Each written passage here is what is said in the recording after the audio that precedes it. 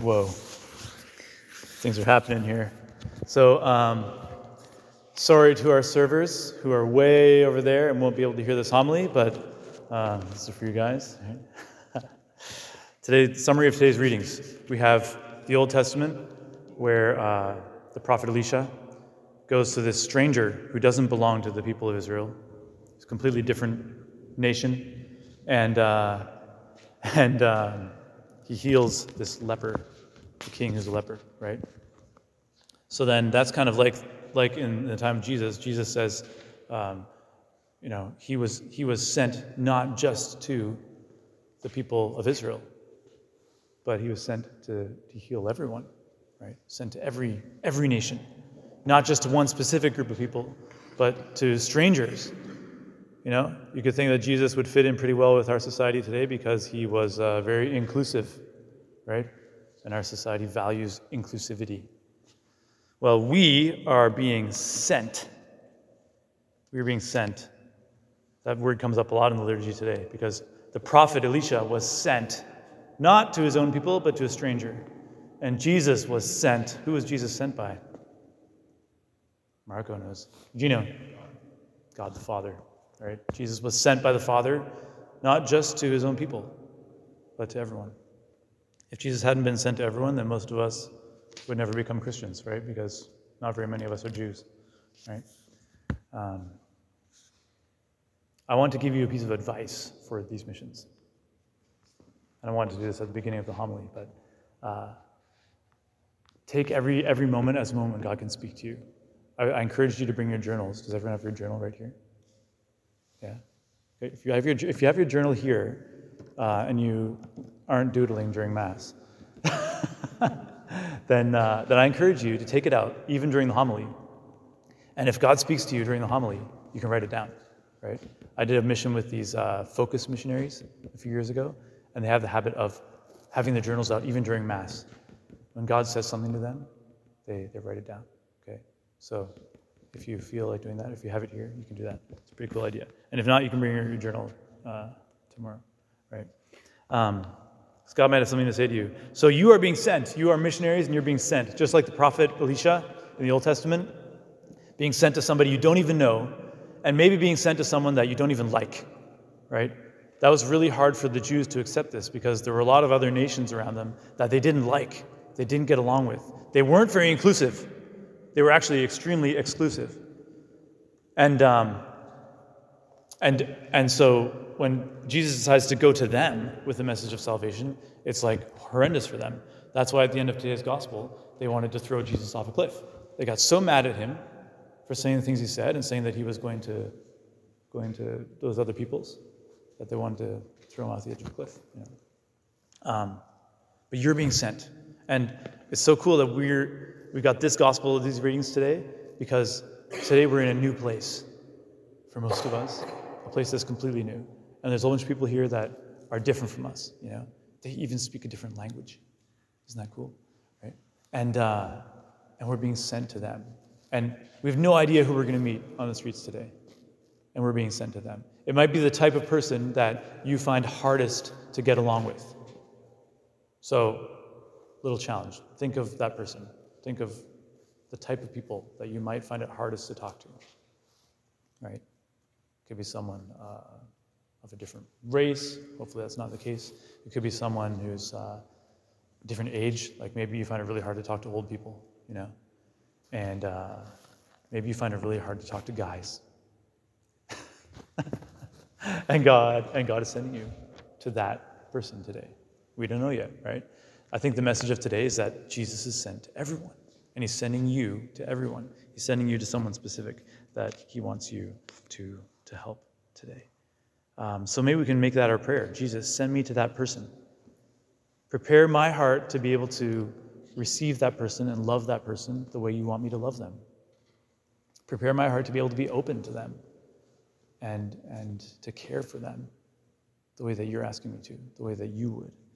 Okay, so then there's this other part of this story is that when the prophet Elisha gets sent to this stranger, or when Jesus gets sent by the Father to other nations, they have something really cool to give them, which is like a miraculous healing, right? And you're probably thinking to yourself, okay, I'm not going to give anybody a miraculous healing today, right?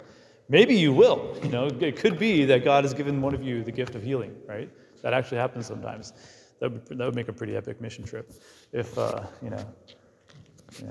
Marissa goes out there and says, okay, you've got a broken leg, I'll pray for you. And all of a sudden the person, boom, gets up and starts walking around. That would be awesome. But I think that we have something, even if that's not our gift, we all have something really healing to give to people. And I want to suggest to you 7 areas where people might need healing in which you can heal them. It's not going to take me 15 minutes. It's a few minutes. Don't look at me that way. 7 areas in which I think that you can offer healing. And maybe these areas will also spark something inside of you that says, well, I need healing for that too. I need healing for that too. The first one is rejection. Today you might meet someone who has been rejected and has felt rejected by others. And what do you have to offer? You have to offer them the truth that they're not rejected by God.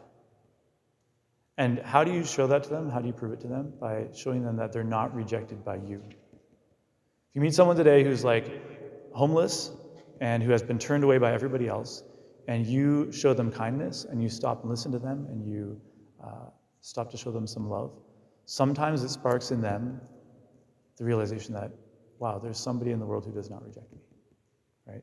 That's the kind of healing that you can give them. People who are abandoned is the second one. Abandoned. I think we know what it's like to feel abandoned, right? When someone who should have been there for us wasn't there for us, or maybe someone who's really close to us in a way left and actually abandoned us. We'll find people out on the streets this week who are feeling abandoned by the world or abandoned by people that they love. Oftentimes people who are homeless have really broken families, and their family members have actually literally abandoned them.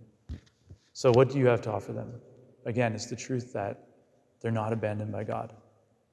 And in a way, by your presence and by your love, you're communicating to them that God is here, right? You can actually kind of show them with your presence there. God has sent me to you to show you that you're not abandoned by him. Afraid, those who are suffering from fear.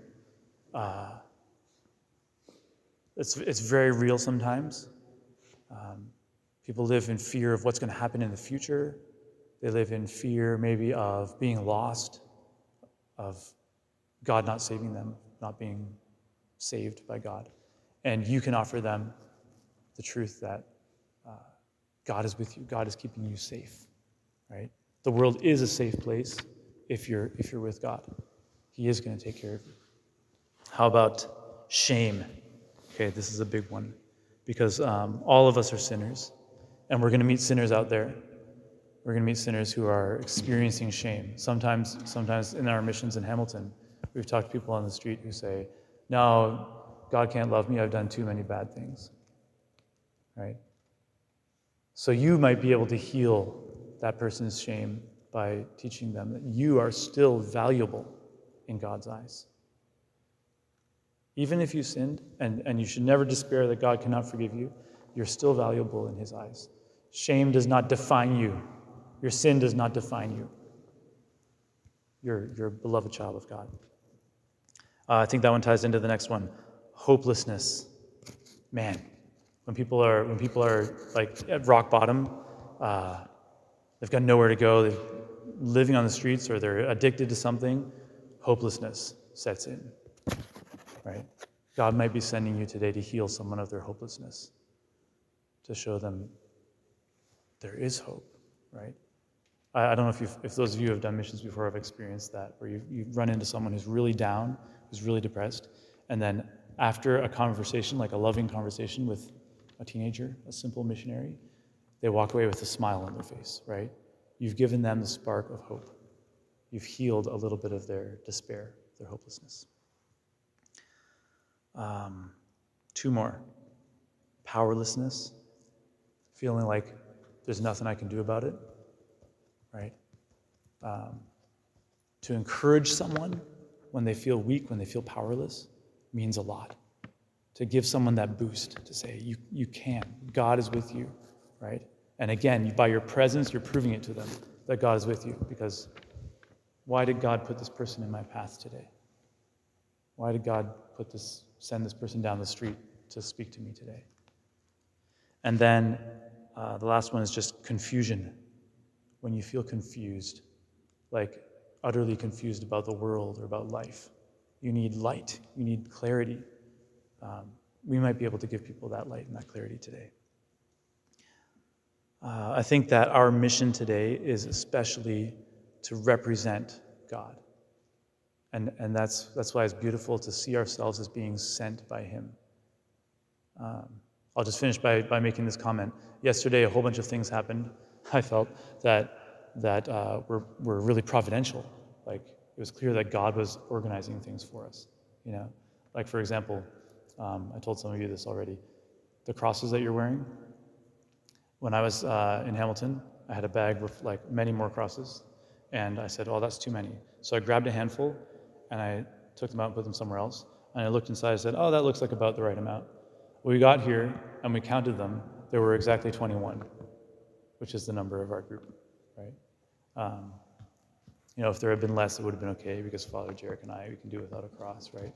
But in the end, there was exactly the right number, It's like God was the one counting when I took out that random handful, So He is taking care of every step of our journey, and we have to believe that. But today, when I'm out there, today when we're preparing food for the homeless, or whatever we're doing, God is arranging our encounters with people. So let's believe that He's the one who's sending me to that person to give them hope and to give them love and to be His presence in their lives.